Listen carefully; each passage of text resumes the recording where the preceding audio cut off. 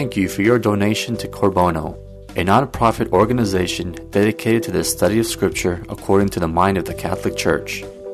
If you like this talk, we invite you to share our website, www.corbono.com, with others so that together we may participate in the evangelization of the third millennium. Our speaker, Najim Awad, lives in San Diego, California with his wife and 7 children and has been studying and teaching Scripture since 1995. Najim believes the Catholic Church holds and teaches the fullness of truth, and with his tremendous zeal and insight, he is able to communicate that raw truth without sugarcoating the teachings of the Catholic Church. He also believes that our job is not to change the truth, but to communicate it clearly and directly to others. And now, here's Najim.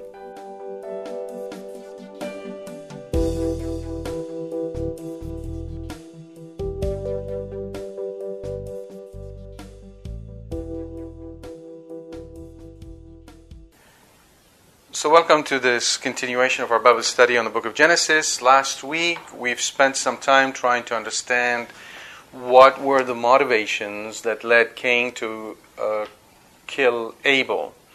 What caused him to take his brother out in the field and murder him. And we essentially followed a moral reading of that section of Scripture, section of chapter 4 of the book of Genesis, because we wanted to highlight a number of important elements for us. Number one, the structure of temptation. How does temptation come about? We talked about the fact that the devil is always there to whisper in our ears. We spoke about the different voices, the voice of the devil, the voice of the angel, our guardian angel, and how to distinguish between them. And we've talked about our own voice and the voice of God, the 4 voices that can speak to us. And we've said that it is important for us to make sure that we spend time in prayer so that we can be used to the voice of our guardian angel. And we also said that angelic being, whether demonic or angelic in the spiritual sense, communicate to us through images, and therefore the imagination, the faculty of the imagination, must be nurtured and must be guarded, especially with our children, so that we make sure that imagination is filled with good images, beautiful images, so that our guardian angel may be able to effectively communicate with us, and we will avoid or exclude bad images or images which are horrific, therefore particularly horror movies. We've talked about all of this as the way in which Cain was led to commit that act of killing his brother. But we have not yet really fully understood why he wanted to kill him in the first place. In other words, last week's study explained the mechanism, talked about what happens when one thinks about committing a sin, but it didn't really touch upon a basic fact. What was it that led Cain to kill Abel? Fundamentally, as things stand right now, we can feel close to Abel. We understand where he comes from. But as far as Cain is concerned, he looks like the stranger because we don't understand his motivation. Therefore, we might be tempted to think that if we were to face a situation like his, we would not do what he did. For instance, when the apostles betrayed our Lord, we might be tempted to think that if we were in their shoes, we would have done better. Perhaps we would, but there may also be a risk that we would not do better right now, today in our life. And how can we tell unless we truly understand the makeup of that sin? And that's what we want to do today. However, in order to be able to do that, in order to achieve this, we need to take a detour. This detour may seem initially strange or really not related to the subject at hand, but hopefully as we go through this walk, you'll get to see that it has everything to do with Cain and Abel and the reason why Cain ended up killing Abel. And that detour is a sort of a short study in the work of a great Christian thinker whose name is René Girard. I suppose the English pronunciation might be something like René Girard or René Girard. This is he's a man, not a woman, because Renee can go both ways, or Renee and Renee, I suppose, in English. But in French, it's all the same. It's Renee. But this man started his career as a student of literature. He was mainly interested initially by some local work done in the 15th century in Avignon in France, and then slowly but surely started to study the work of the masters from a literary point of view. And eventually he became intrigued by the problem of violence. Why is there violence in the world? Why do we commit crimes? And he saw a link between violence and mythology and started studying mythology as well. And as a result of all this study, he came up with a framework or a theory that explains much about our world in a consistent fashion. And this is what we're going to cover today. You will find it, I hope, very illuminating, not only for Cain and Abel, but also for the Gospels and for many events that happen today in our world. We will begin this study by talking about one rather simple concept with maybe a little bit of a difficult word, and that concept is mimetic desire. Mimetic, spelled M-I-M-E-T-I-C, mimetic. This word has the same root in Latin as the word imitate. Both of them have the exact same root. And mimetic, therefore, is talking about imitation, to imitate. Desire, mimetic desire. The notion, therefore, is that we do not have desires of our own, but typically tend to borrow our desires from others.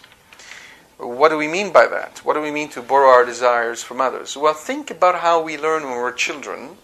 Think about the stuff that we like even today. Our desire for a certain object, be it a car, coffee maker, clothing, whatever you might fancy, that desire for this object is always provoked by the desire of another person. I do not mean by that it's provoked by the desire that we may have for another person. I mean that the reason why we end up desiring something, an object, is in imitation of a behavior of another person, which in this context we will call the model or the mediator. This might seem a little bit abstract, but before I give you an example, let's hone on three important terms. The subject. So if you're taking notes, you might want to sort of write the subject on the paper, leave some space above it, leave maybe a couple of 3 or 4 lines above it, and write the subject. And now go up, and to the left of the subject, write object. So go maybe 2 lines up, and then to the left of the subject, write object. And then on the same line we wrote object, but to the right of object, and to the right of the subject, you write mediator. And now you relate all these 3 by lines, so you end up with a triangle. And the vertices of the triangle consist of the subject, which is on the bottom of the triangle, on the pointy end of the triangle, and the object and the mediator are on either side of the base of the triangle. So this is a triangle relationship. One more thing I need to say about object. If you hear me speak of object, especially in the context of humans, if I were to say, the woman was the object of his desire. What I mean here, I use those terms in the anthropological sense, where an object is anything that is apart from me. It has something to do with objective reality. It's something that is apart from my own self. An object is something that exists apart from me. And a subject is anything that is subjective, anything that is related to me. So, in that case, therefore, if you hear me say that the woman is the object of his desire, you need to understand it in that context. She is the focus point. She is the terminal of, or the end point of the desire. And that's all that I mean by those terms. They have, as you can see, very specific meaning within the realm of anthropology. For those of you who may not be familiar with that term, anthropology, anthropos, man, logi, logic, the logic of man, meaning the study of the nature of man.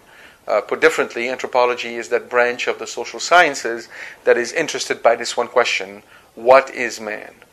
And you might recall that John Paul II had a PhD in anthropology, and his book on the theology of the body is effectively an essay in anthropology, or at least borrows heavily from the anthropological field. So man here, the definition of what man is at the essence of this whole conversation we're talking about today with the mimetic desires. So let's go back to what I said earlier. Our desires are learned by imitation. We imitate somebody. Let me give you an example. Or let me ask you a question rather. Why is it that when you watch commercials, you tend to see a maybe 6 foot 5 inch tall guy who's obviously a basketball player standing there holding a diaper? Obviously the diaper is maybe a little bit of an exaggeration, but maybe he may be holding a bottle of water or Snickers or a t-shirt or something else. The object that this particular commercial is highlighting is whatever he's holding, the t-shirt, the bottle of water, etc. The purpose of this commercial is to incite us, or at least a portion of us, to go out and buy the thing. Why is it that the commercial has that man standing there and talking about the object? If, in fact, our desires were only the byproduct of a rational process by which we examine the thing and decide whether we want it or not, based maybe on its, intrinsic merits, then if that's how we worked, why did the marketeers decided to stick a man in that commercial? And the reason is very simple. Because they do understand very well how the mimetic desire works. There is a subject, us, watching the commercial. There is an object, whatever the object may be, bottle of water, let's say in this particular case. And then there is the model, the mediator, the basketball player, who's supposed to be a star, someone who is admired by a group of the population. Therefore, you can tell right away that this commercial is targeted to a specific age bracket, maybe even a specific gender. I don't know if boys are more interested in basketball than girls. It may or may not be the case, but it really doesn't matter. What matters is that whoever is interested by basketball would be looking at this guy, presumably a well-known player in basketball, as their mediator. And because he stands there looking as though he desires that object, the intrinsic value that we might ascribe to the object has suddenly been increased because he wants it. And because he wants it, we then, by imitation, would want it as well. So marketeers know that very, very well, and that's why most of the commercials work with that paradigm.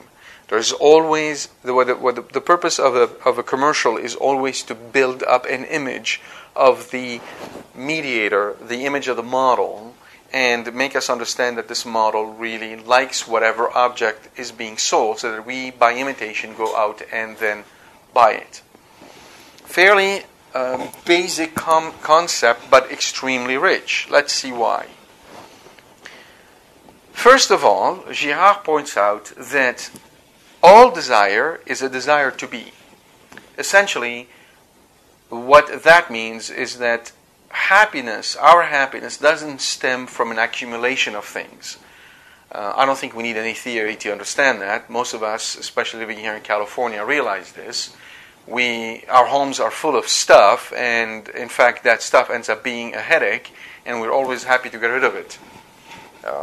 So the object that we were pursuing is not the thing that makes us happy. What makes us happy is an increase in a sense of being. That is a very profound insight, and it is also borne out through Scripture, because when Moses asked God in the burning bush For His name, the Lord says, I am the one who is, meaning I am being. And that's what God is. God is, and we are not. So we have contingent being, and by this we mean that we exist insofar that God keeps us in existence. Let me repeat that. God is. God is the only one that is. We have contingent being.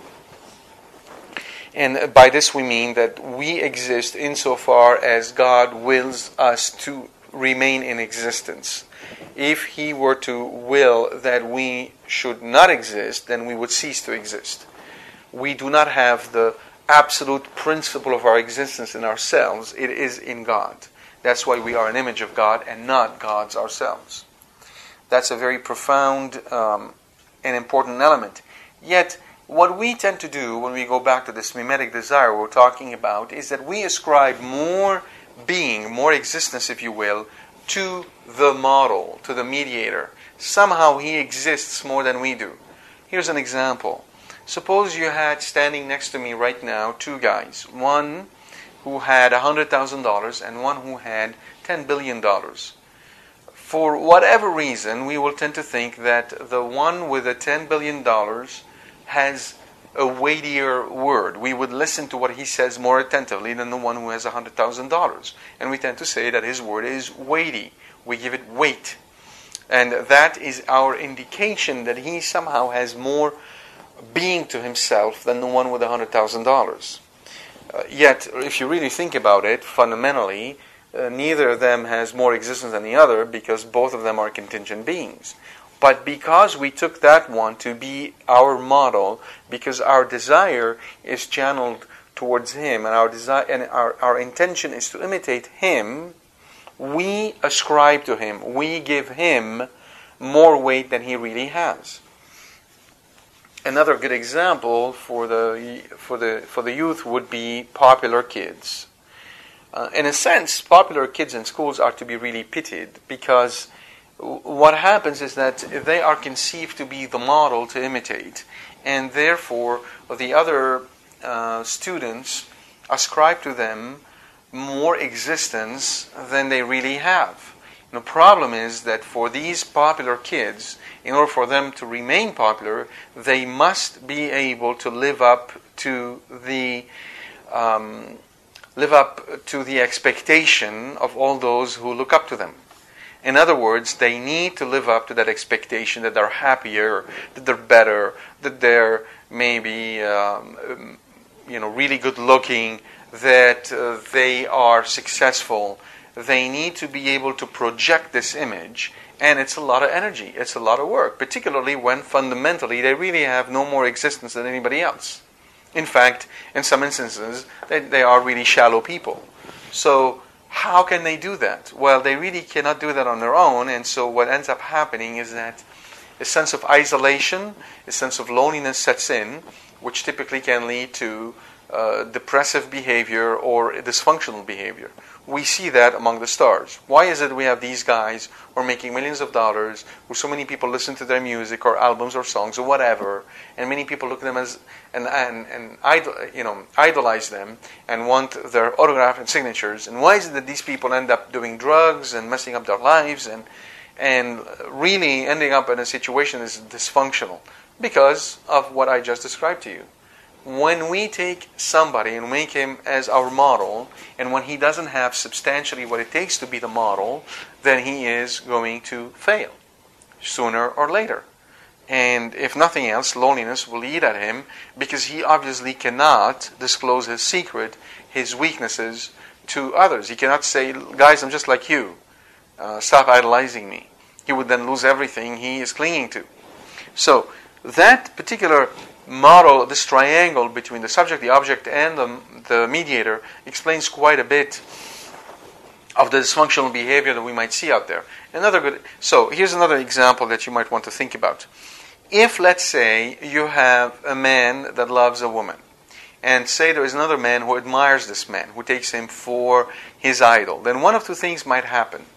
The subject that admires the mediator, in other words, the subject that looks up to the mediator, and would like to imitate the mediator, may do one of two things. He actually may do one of three things. he may want to go out and find a woman like the one that the mediator has. In this case, he's really inspired by a form of jealousy, and he just wants to have something similar. He wants to sort of reproduce the situation that the mediator has. And that might lead this particular person to actually meet a woman and marry her and be happy and realize that really he doesn't need a mediator. And so the relationship between him and the mediator may be severed, and that's that. Option number 2, he may enter into competition with the mediator. He may seek the same woman. He may try to get the same woman. Not because she's any better than any other woman, but simply because she's the object of the desire of the mediator. Therefore, her own intrinsic value, her existence, so to speak, is increased in the eyes of the subject because the mediator is looking to her. If the mediator is saying, this woman makes me happy, and if in the eyes of the subject the mediator has intrinsically more existential values than he does, the subject will conclude that the reason why the mediator has more existential value is because of the whatever the woman is giving to him. Therefore, she is the source of the happiness of the mediator, and hence he will go after her. And he will want to take her away from the mediator. And so many novels and so many dramas have been written about this sort of triangular relationship between two men and a woman, or two women and a man, etc., etc. Okay, that's the second thing that might happen. Now, the third thing that might happen is when the subject decides to forego the object altogether. Or, put it differently, the subject decides to collapse the object and the mediator. The mediator becomes also the object of his quest. They are now rolled up in one. And when that happens, you end up, for instance, in a situation of, say, homosexuality. So what is homosexuality? It is a particular case of mimetic desire where the subject, presumably in relationship to his father, has never really learned to grow up and detached and be able to really focus on the object. His focus has always been intensely on his father, and he has never been able to detach himself from this, and therefore he goes out and finds substitutes for his dad. That obviously simplifying, there are more complicated factors that get into the picture, but the intent here is that we see that all three patterns I just described, whether one leading to a normal relationship between a man and a woman, a second leading to a competition between two men over one woman, and a third leading to sort of a homosexual relationship, all three of them are variations over this mimetic desire described in this triangle. All right? So you could see, therefore, that this triangular relationship is extremely powerful, and it really forms the basis for most of the relationships we have out there. And a proper understanding of it could have significant impact in the fields of sociology, psychology, in the fields of communication, etc., etc. And that is why I think it's important for Catholics to really get to know the mimetic theory, the theory of Girard, and to understand it, because it can shed quite a bit of light on our behavior. Now you might be wondering, what's it got to do with Cain and Abel? But we're going to get to it, so bear with me. Other examples I didn't give you is, let's say, a subject that devaluates himself so completely and ascribes almost absolute existential value to the model, and you end up in a situation we call a sadomasochist relationship, where the subject is willing to live in pain, provided that that pain is inflicted by the mediator, because that means that the mediator, in inflicting pain over the subject, is getting something out of it. Essentially, the subject becomes the source of the existential happiness of the mediator, and that in turn gives the subject a sort of a very deformed and deviant sense of happiness. And that's what happens in the sadomasochist relationship. Again, another variation over the same principle that we see between mediator, subject, and object. I hope that by now you have at least a glimpse to what I'm talking about. As a reference, you may wish to read the book titled Deceit, Desire, and a Novel. Deceit, Desire, and a Novel, published in 1961 by Girard. Yeah, in 1961. This is how old the stuff is, and still most people don't really know about. All right, at the end of this section, therefore, we've talked about the mimetic desire. We've said that imitation, we really learn by imitation. Oh, a really good example I want to give you before I move on, because it really highlights or exemplifies this very clearly. Do the following experiment if you have toddlers around you. Have them playing in a room. So you have 4 toddlers playing in a room. And then walk into the room with 4 balloons. You know, the simple balloons that you blow up. And let's say they're all pink balloons or yellow balloons. The important thing is that the balloons need to be absolutely similar. There are nothing to distinguish one balloon from the other. Same color, same size, same shape. And drop all 4 balloons on the floor. You might see the toddlers, let's say you have 4 toddlers, you might see each one of them going and grabbing a balloon. And they will be happy to play with the balloons because all 4 balloons are similar. Now walk back in after they played with the balloon. Pick one of those balloons randomly, doesn't matter which one, just pick one of them. Hold it up, look at it, and then say something, oh, nice balloon, very nice balloon. And play with it and look very, very happy. And then drop the balloon, walk out and watch Third World War begin. They're all going to fight for that one balloon. Even though intrinsically this balloon there's nothing different about it than the 3 other ones. But because you stepped in, you grabbed that balloon, you intrinsically gave it more value than it really has. And by imitation, because you're the model, the toddlers will want to imitate you and will go after this balloon. They will think that somehow this particular balloon has something special about it and makes you happy, therefore it will make them happy. Children are very, very strong in imitation. And that's why this is how they learn. This is the mechanism for them to learn. And notice, by the way, that mimetic desire, and I want to make that clear, I'm not saying mimetic desire is a bad thing. I'm just saying this is how we learn, and we end up in these relationships, and if we're not careful and we don't know how to regulate this, we can end in trouble. All right. So we talked now about the mimetic desire and how it works. Let's move on to the next aspect. And here it is.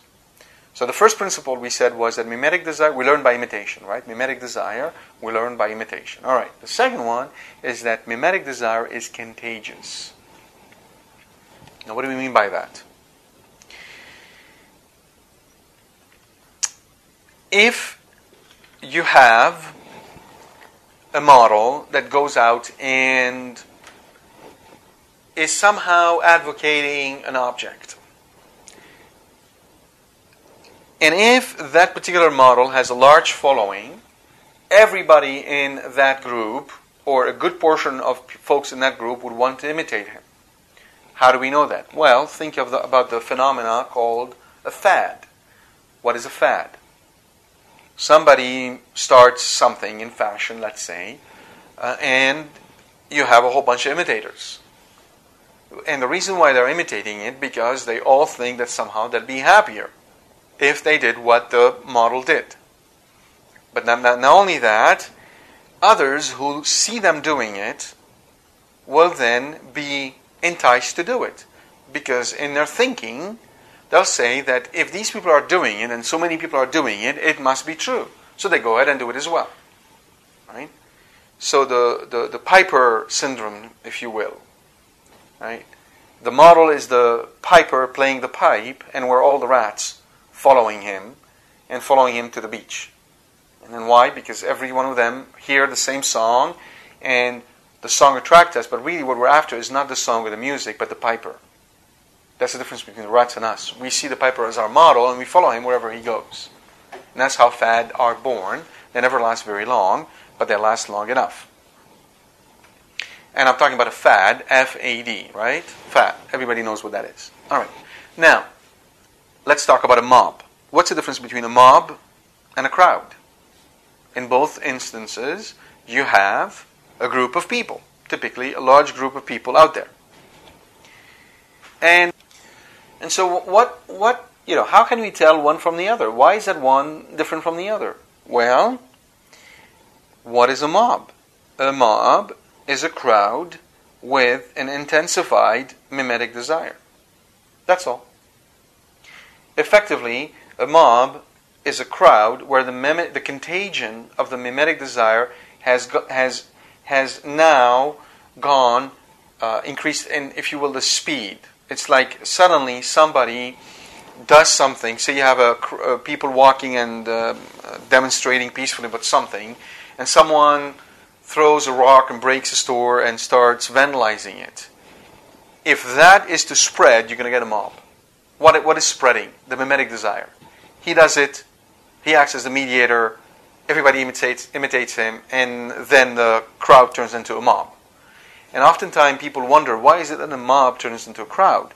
Well, and it seems really, what is the why does the crowd turns into a mob? And it mystifies people. Well, there is no rhyme or reason to it in any of the objects that you're seeking. The rhyme or reason exists in the mimetic desire. If it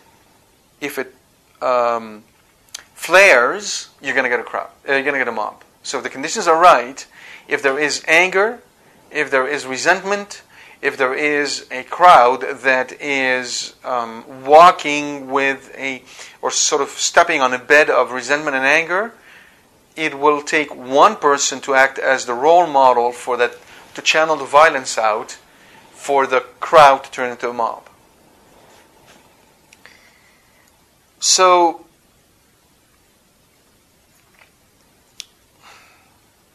what tends to happen as well is if a crowd has the desire for the same object.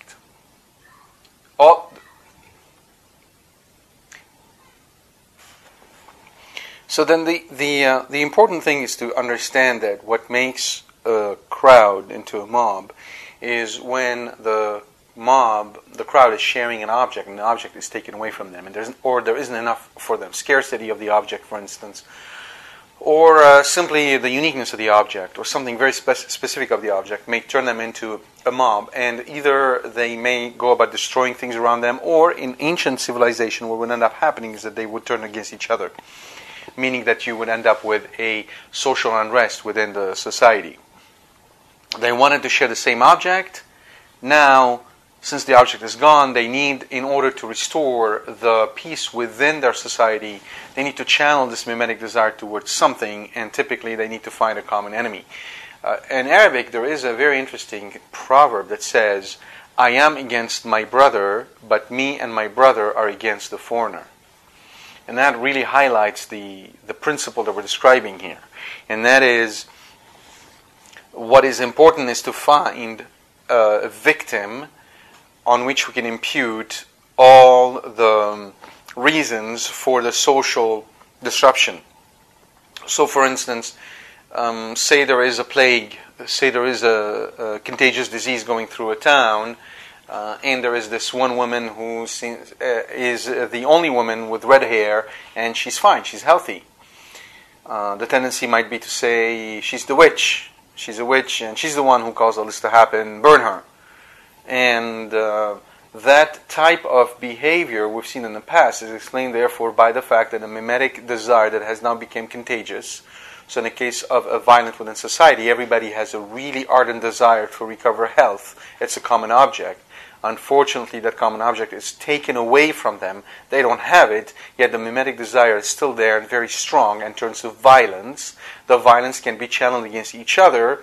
For instance, looking for scarcity of resources, or trying to maybe do certain things that you think might improve your health that others may want to do, and you know that the end result is going to be the destruction of your entire society.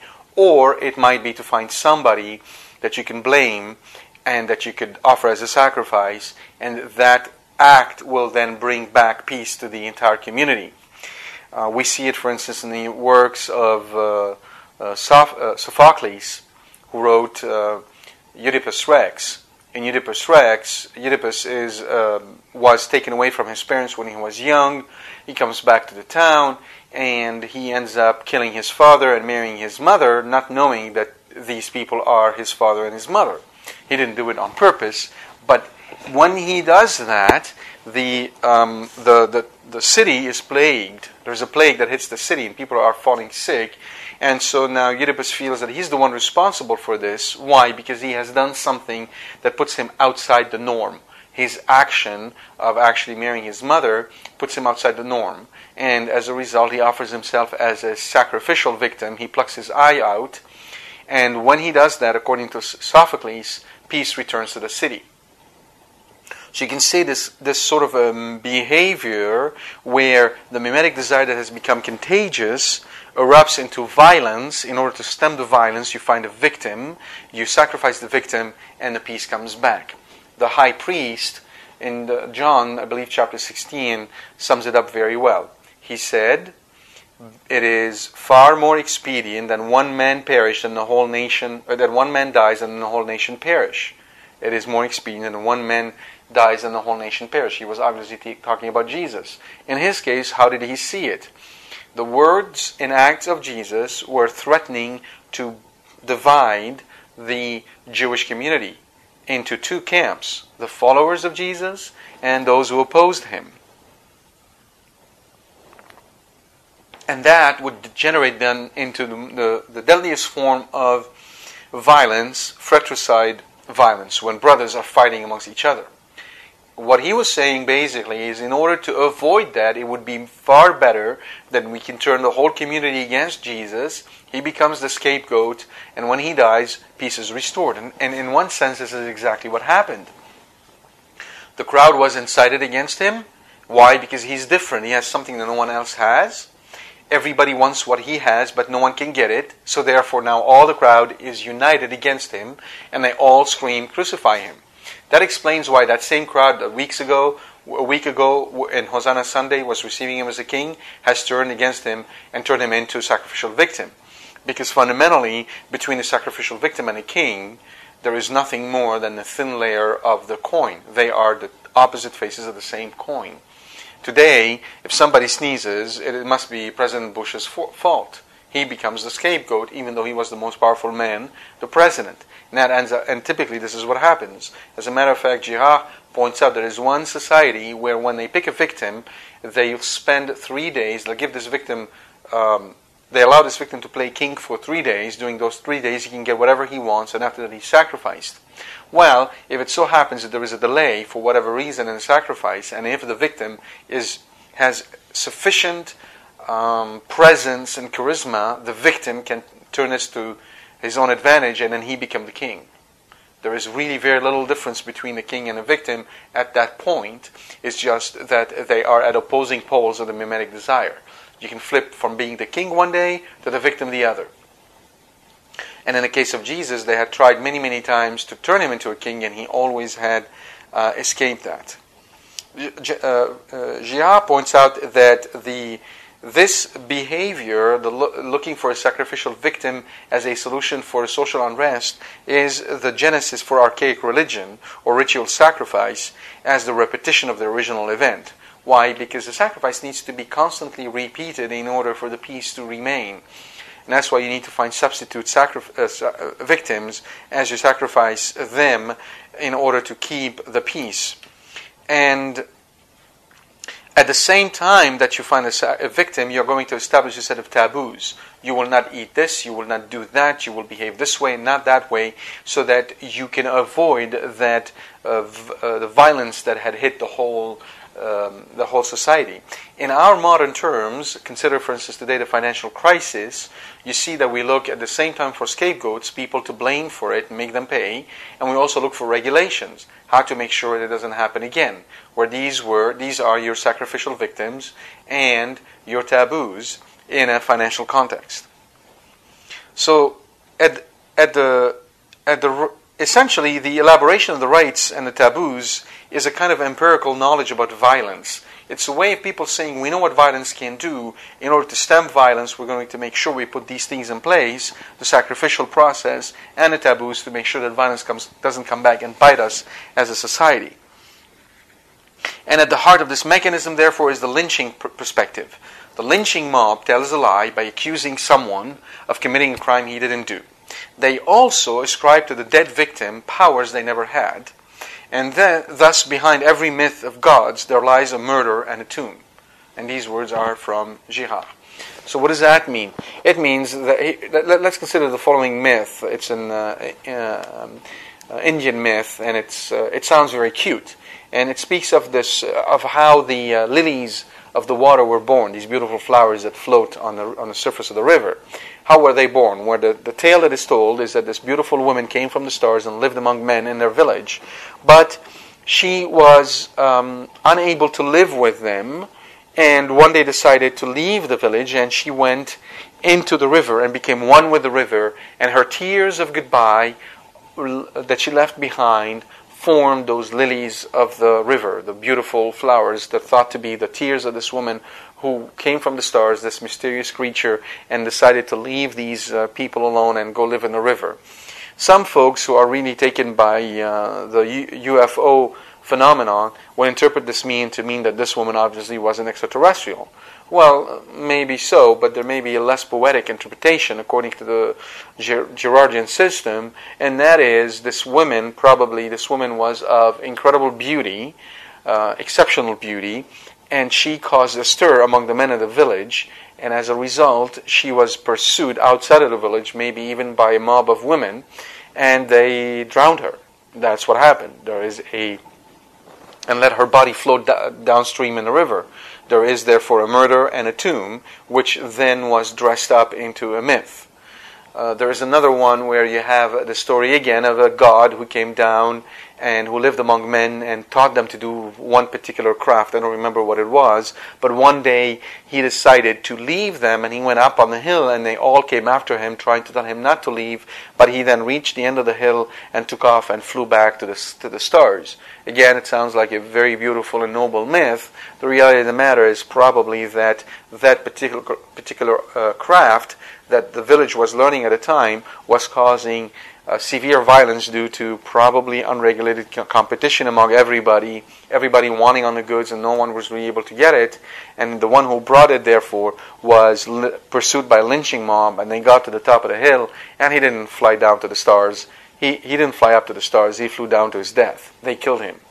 A similar story exists in the Gospel of St. Matthew when Jesus goes to his village, and there he doesn't do any miracles, and they feel very upset with him because why is it that he does these miracles elsewhere and not with us? Are we beneath him?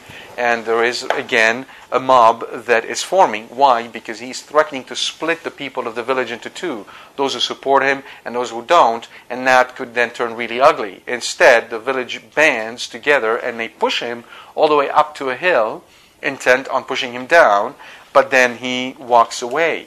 He walks away from their midst.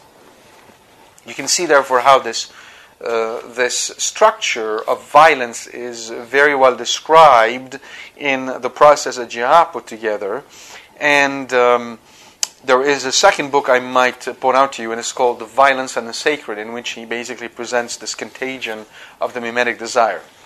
And now we come to the last piece, which has been expanded in his masterpiece called Things Hidden Since the Foundation of the World, quotation from the Gospels, the Gospel of Matthew particularly, where the Lord said that He will reveal things hidden since the foundation of the world. And here, therefore, we see the culmination of the whole process that I have described to you so far. And here are some excerpts from all of this. Again, I am contracting about 2,000 pages of written word into this 1 hour talk. I cannot do justice to the whole process, so you're encouraged to seek to do further reading on your own. One thing that is important, therefore, is that the purpose of archaic religion is the prevention of the return of the mimetic violence. The purpose of archaic religion is the prevention to the return of the mimetic violence. In other words, the reason why these sort of behavior were put in place with sacrificial victim was to prevent the return of the violence that threatens the entire society. In order to perpetuate the prevailing order, it is necessary to reenact the saving ritual by substituting another victim instead of the first that is obviously gone. And according to Girard, this is the first time in human evolution that one thing stood for another. So this is when a man symbolizes another, because of the fact that this victim is really symbolizing an initial victim. And as a result of all of this, a byproduct is that hunting was primarily sacrificial. The reason why men went out hunting was also so that they can actually offer sacrifice. And domestication follows from an oversupply or overabundance of potential victims. Now, whether this is true or not, it's an interesting thought. I don't know if it's true or not. It would require more research. But you can see how this whole theory unifies many behavior that seem to be disparate and disconnected into a connecting whole. So it's a very powerful theory. And we can see that this behavior, as I have already described to you, is present in the Gospels. Because the Gospels present themselves ostensibly as a typical mythical account with the victim God, lynched by a unanimous crowd, an event that is then commemorated by Christians through ritual sacrifice, symbolic in this case, in the Eucharist. This is particularly true of the Catholic and Orthodox churches, where we repeat the same sacrifice week after week. Why? Because this is how, if you were to follow the theory, this is how we essentially maintain the peace, by keeping focus on only one victim. But the parallel, therefore, between the behavior in the Christian civilization and other mythologies is perfect, except one detail. The truth of the innocence of the victim is proclaimed by the text and the writer. And that is astounding. Only in the Gospels and only in the Bible, and particularly in the story of Cain and Abel, will you see the narrator take the side of the victim, not the victimizer. If you read these other myths, as I pointed out to you earlier, the myth is couched as a cover-up of the initial murder. Therefore, the narrator, the one who conceives of the myth the first time, the one who retells the myth the first time, is telling it from the point of view of the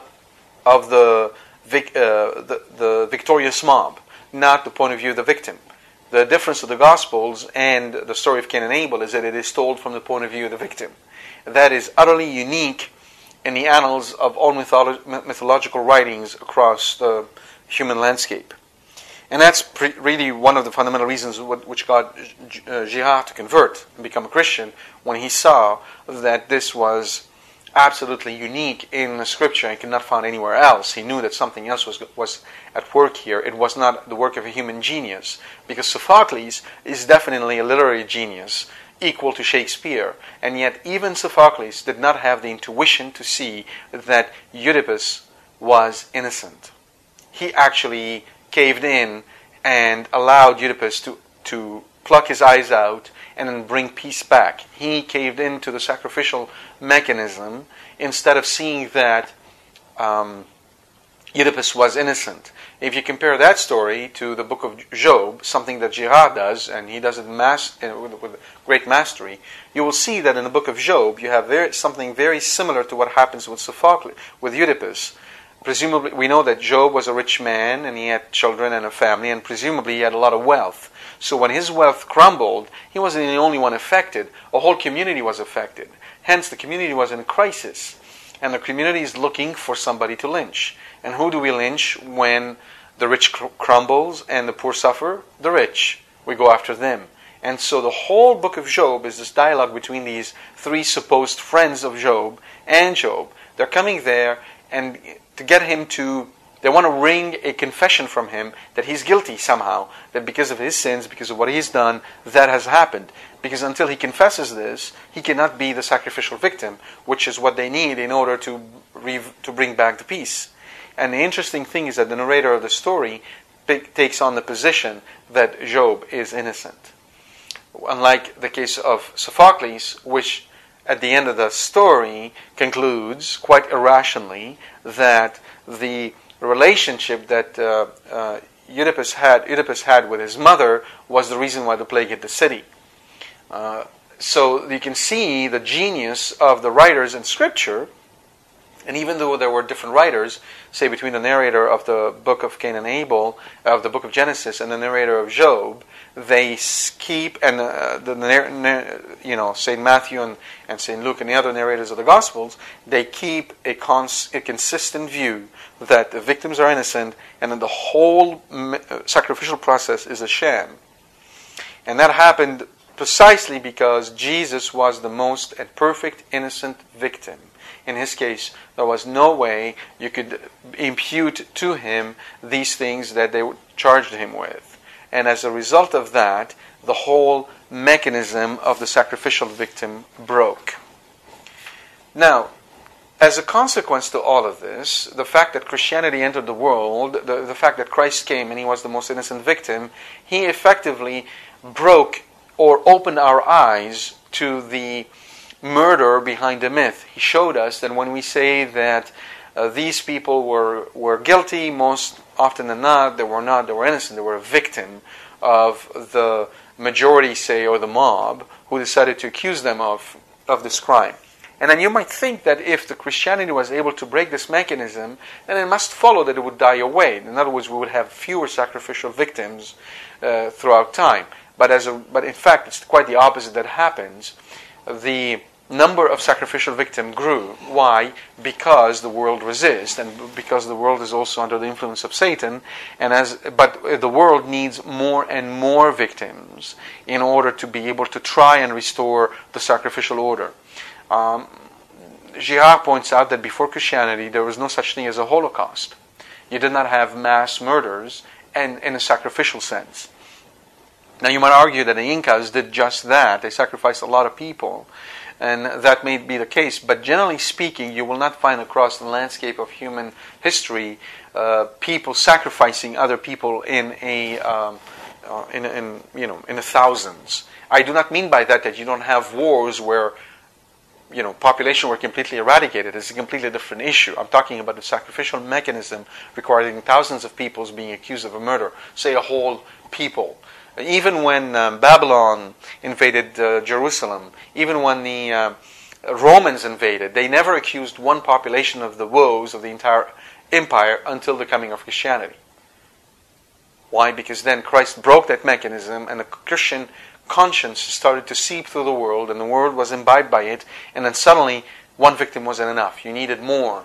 It's like you need more noise to cover up your conscience.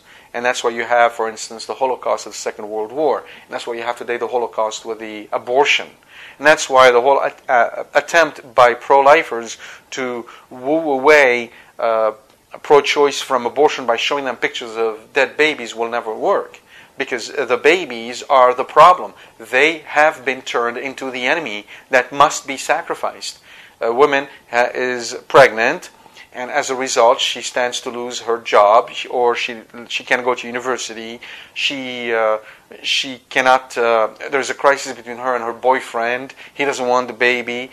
Suddenly, her life now is in a complete mess. What does she do? She has an abortion. As soon as she has an abortion, everything goes back to normal. Therefore, it was the baby that was the problem. By getting rid of him, by sacrificing him, she brings back peace to her entire social network. And so and then in fact, if you show them these dead babies will not make any difference, because the sacrificial victim requires these babies for their social order to be restored. You see, they care more about the social order than they care about the babies. And the only way you can really get to the heart of the matter is by showing them alternate ways to preserve the social order without having to sacrifice the baby. That's what the hard work is. So now, we've seen overall how the mimetic desire, starting with three simple concepts of subject, object, and the mediator, becomes a problem when it is mixed in with violence, because of scarcity of the object, or because of the exceptional characteristics of the mediator that no one else can have, which leads, therefore, a crowd to behave as a mob, and then the competition between those who desire the same thing can grow to such height that it can induce them to acts of violence amongst each other, which then threatens the entire society. And the way to restore the order, therefore, is to channel this violence against one person, which would be a sacrificial victim. Somebody different, somebody that does things differently. Once this person is sacrificed, peace is restored, and the dead victim is then imbued with powers they never had in the first place. Then the sacrificial system is put in place to maintain the order, and a set of taboos are also put in place to prevent violence from igniting again. Obviously an imperfect mechanism, but that was the coping mechanism that humanity used until the coming of Christ. And fundamentally, the heart of the whole matter is that we say that the victim, therefore, is guilty.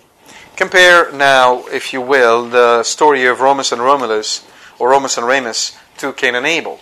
Romulus and Remus are called to be the founders of Rome. They were twin brothers. Cain and Abel were also twin brothers. Romulus and Remus were going to found a civilization.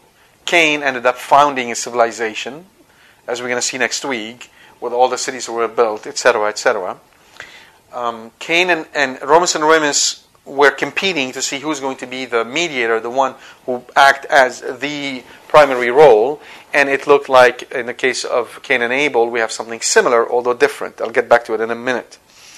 So in the case of Romulus and Remus, it was agreed that the question about where the city should be built, because both Romulus and Remus had picked a different hill of the 7 hills of Rome, and they're trying to argue where they should build the city. So this is the case where you have 2 contenders to occupy the unique role of the mediator.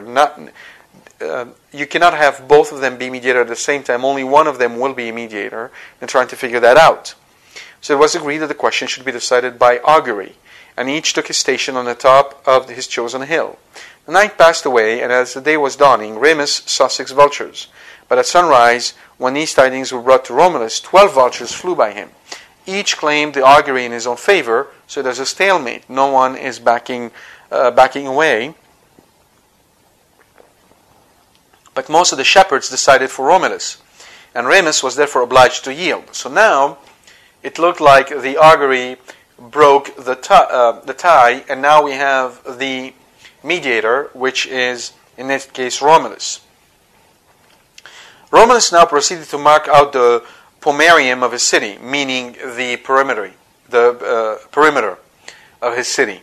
Remus, who still resented the wrong he had suffered, leapt over it in scorn. So you can see that his action is sort of innocuous. He just leapt over it. But it's not really innocuous because he's challenging the role of the mediator. If he leaps over it in scorn, he's scorning not the object, the perimeter, as we saw before. The perimeter is important. It's not important in itself. It's just a line in the ground. What is important is that the mediator has made that perimeter. Therefore, the mediator imbued the perimeter with importance. By scorning the perimeter, really, Remus was scorning the mediator himself, Romulus. And Romulus could not allow that to happen because this would mean that his position as mediator, as leader, if you will, as the one to imitate, was threatened. And so to remove the threat, he kills his brother. That's what he did. Now consider what happens to Cain. So this is something that is never really explicitly stated in the scripture about Cain and Abel. Why did Cain offer sacrifice to God? And we know that was a lame sacrifice to begin with. But why did he offer a sacrifice? He didn't offer a sacrifice to God because he really wanted God's love and care. He offered a sacrifice to God because he was after one thing, and one thing that he considered to be his due, the blessing of the firstborn. Essentially, Cain wanted to take on the position of his father. He wanted to be the king. And so he went and offered the sacrifice so that he could get the assent from God that he would be the king. Now, God did not receive a sacrifice. And we know from different parts of Scripture that typically when God accepted the sacrifice, fire would come down from heaven and devour the sacrifice. Well, that is important because this would be a physical manifestation of God's will. Well, in that case, it didn't come from heaven, therefore he didn't accept the sacrifice. What does that mean? It means that Cain is not the leader. Now, to make matters worse, Abel comes along and he offers a sacrifice. Now, it could be that Abel's personal intention are really nothing more than to praise God. He's not interested to be the king. He's not trying to take his brother's position. He has no interest in any of this. He is innocent. He only wants to praise God. But it doesn't matter. The intentions of the victim from the point of view of the victimizer do not matter. They will be replaced by the right story afterwards. All that Cain sees in Abel is a contender. Somebody who is trying to take what is rightfully his. And to make matter worse, Abel's sacrifice is received. So, in the eyes of Cain, and perhaps the eyes of others, it indicates that Abel is to be the king, not Cain. And now you understand why Cain was so angry and why Cain killed his brother. He didn't kill his brother because sacrifice was accepted. He didn't kill it for the object, the sacrifice. He killed it for the value imbued in the object, which would have indicated who is the mediator, who is to play the model, the role model, the king. And he saw his brother as a threat, just as Romus saw Remus as a threat and killed him, a threat to his own authority. That's why he killed him. And now you understand a little bit better the irony in the statement when God asks him, "Where is your brother?" And he answers back, "Why am I my brother's keeper?" Effectively, the king is his brother's keeper. The king is supposed to look after everyone. But he's basically saying to God, "Well, you didn't give me that position. That's what I wanted to be. You wouldn't let me be. So why are you coming to me? Why are you asking me? I'm not the brother's keeper." He's being despondent, obviously. But that explains why he killed him. He was taken by that very strong desire he had for the object. What is the object? To be a king. Like who? Like Adam. He wanted to imitate his father. The father is the model in this role. And he's the model in this particular case. But even so, God is the ultimate model. And ironically, trying to imitate God, he ends up killing his brother. That's what he did. So, compare that to Romus and Remus. Both cases, we have two twin brothers. Both are engaged in mimetic behavior. One is trying to do what the other does. One brother kills the other in both cases. The surviving brother becomes the founder of a great civilization in both cases. What is the difference? The difference is that in the case of Romus and Remus, the narrator, the one telling the story, the one making up the myth, will refer to Romus as the founder, the great founder of Rome, whereas the narrator of Scripture in chapter 4 calls Cain a murderer. That is the fundamental difference. It's a question of moral intent. It's a question of seeing it for what it is and calling it for what it is. Scripture, in a very lucid way, calls the act of Cain a murder. There is no attempt to disguise it and to glorify it. It is what it is. It's a murder. And now you understand why Cain was motivated to kill Abel. What motivated him to do that in the first place is this whole dynamic of mimetic desire where the father played the role of the model and he wanted to imitate him very, very strongly, and he ended up murdering his brother. Why? Because he just could not detach himself from his father. You see, he has his father in his eyes, and all he wanted to do is be exactly like his father. But in this case, the object was the crown, if you will, or the authority. That's what he was after. Right? In other cases, you would have the same intensity of mimetic desire between the son and the father, but there is no object, there's just the father. And you end up in a case of homosexuality. And that's why you'd see homosexuals react with such violence to anyone who criticizes their ways of living, because fundamentally their desire is born out of this intense identification role of the father, and anything that threatens them or tells them that they were not supposed to do what they're doing is not just talking about morality, it's talking about their own sense of existence. And that's why you have such a strong reaction coming from them. So you could see that after 3 lectures, we're still in chapter 4. But I hope that you see by now there's a fundamental reason why. This chapter is extremely powerful, extremely rich. It is very, very contemporary text. It speaks to us today about our own lives and the way we, in our own way, can fall prey to these, to the violent sides of desire. And we have to control ourselves. You notice that Jesus gave us the solution, because when He came, He told us, imitate me. He set Himself up as the mediator, as the one to imitate. But unlike all of us, Jesus is the perfectly innocent victim. We cannot accuse Him of anything. Not only that, Jesus said 2 things. I will allow you to imitate me, and when you do so, I will allow you to do things greater than I did. In other words, Him being the mediator is never in a role of competition with us. He wants us to do greater things than He did. And not only that, but He willingly and joyfully gives us the means to achieve that, which is Himself. He allows us to eat Him in the Eucharist so that we can do things greater than He did. And in doing so, He completely breaks away the whole cycle of violence around the mimetic behavior and replace it with a cycle of grace or a cycle of peace by effectively creating for us a mode of operation where we have a mediator that we can imitate, who will never be threatened by us and who will never threaten us. A mediator that we can, in a sense, on earth exceed by and knowing that He rejoices when He sees us doing these great things, and a mediator with whom we can be united in heaven forever and in love. Indeed, only a God could have conceived of such a thing. Take the broken cycle of violence that resulted from original sin, turn it on its head into a cycle of grace that lead us to life in heaven with Him forever. This is our destiny, this is who we are, and this is why this text is so important and we need to study it. So I hope that you will take this into your prayer time, you will spend time in prayer to know and love and serve God on earth every day of your life, and that you will grow in the intimate knowledge of Jesus Christ so you can imitate Him and do great things in His name. God bless you.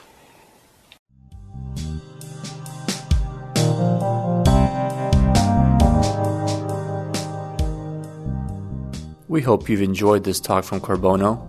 For more information about this and other talks, please visit our website at www.corbono.com. Thank you, and God bless you.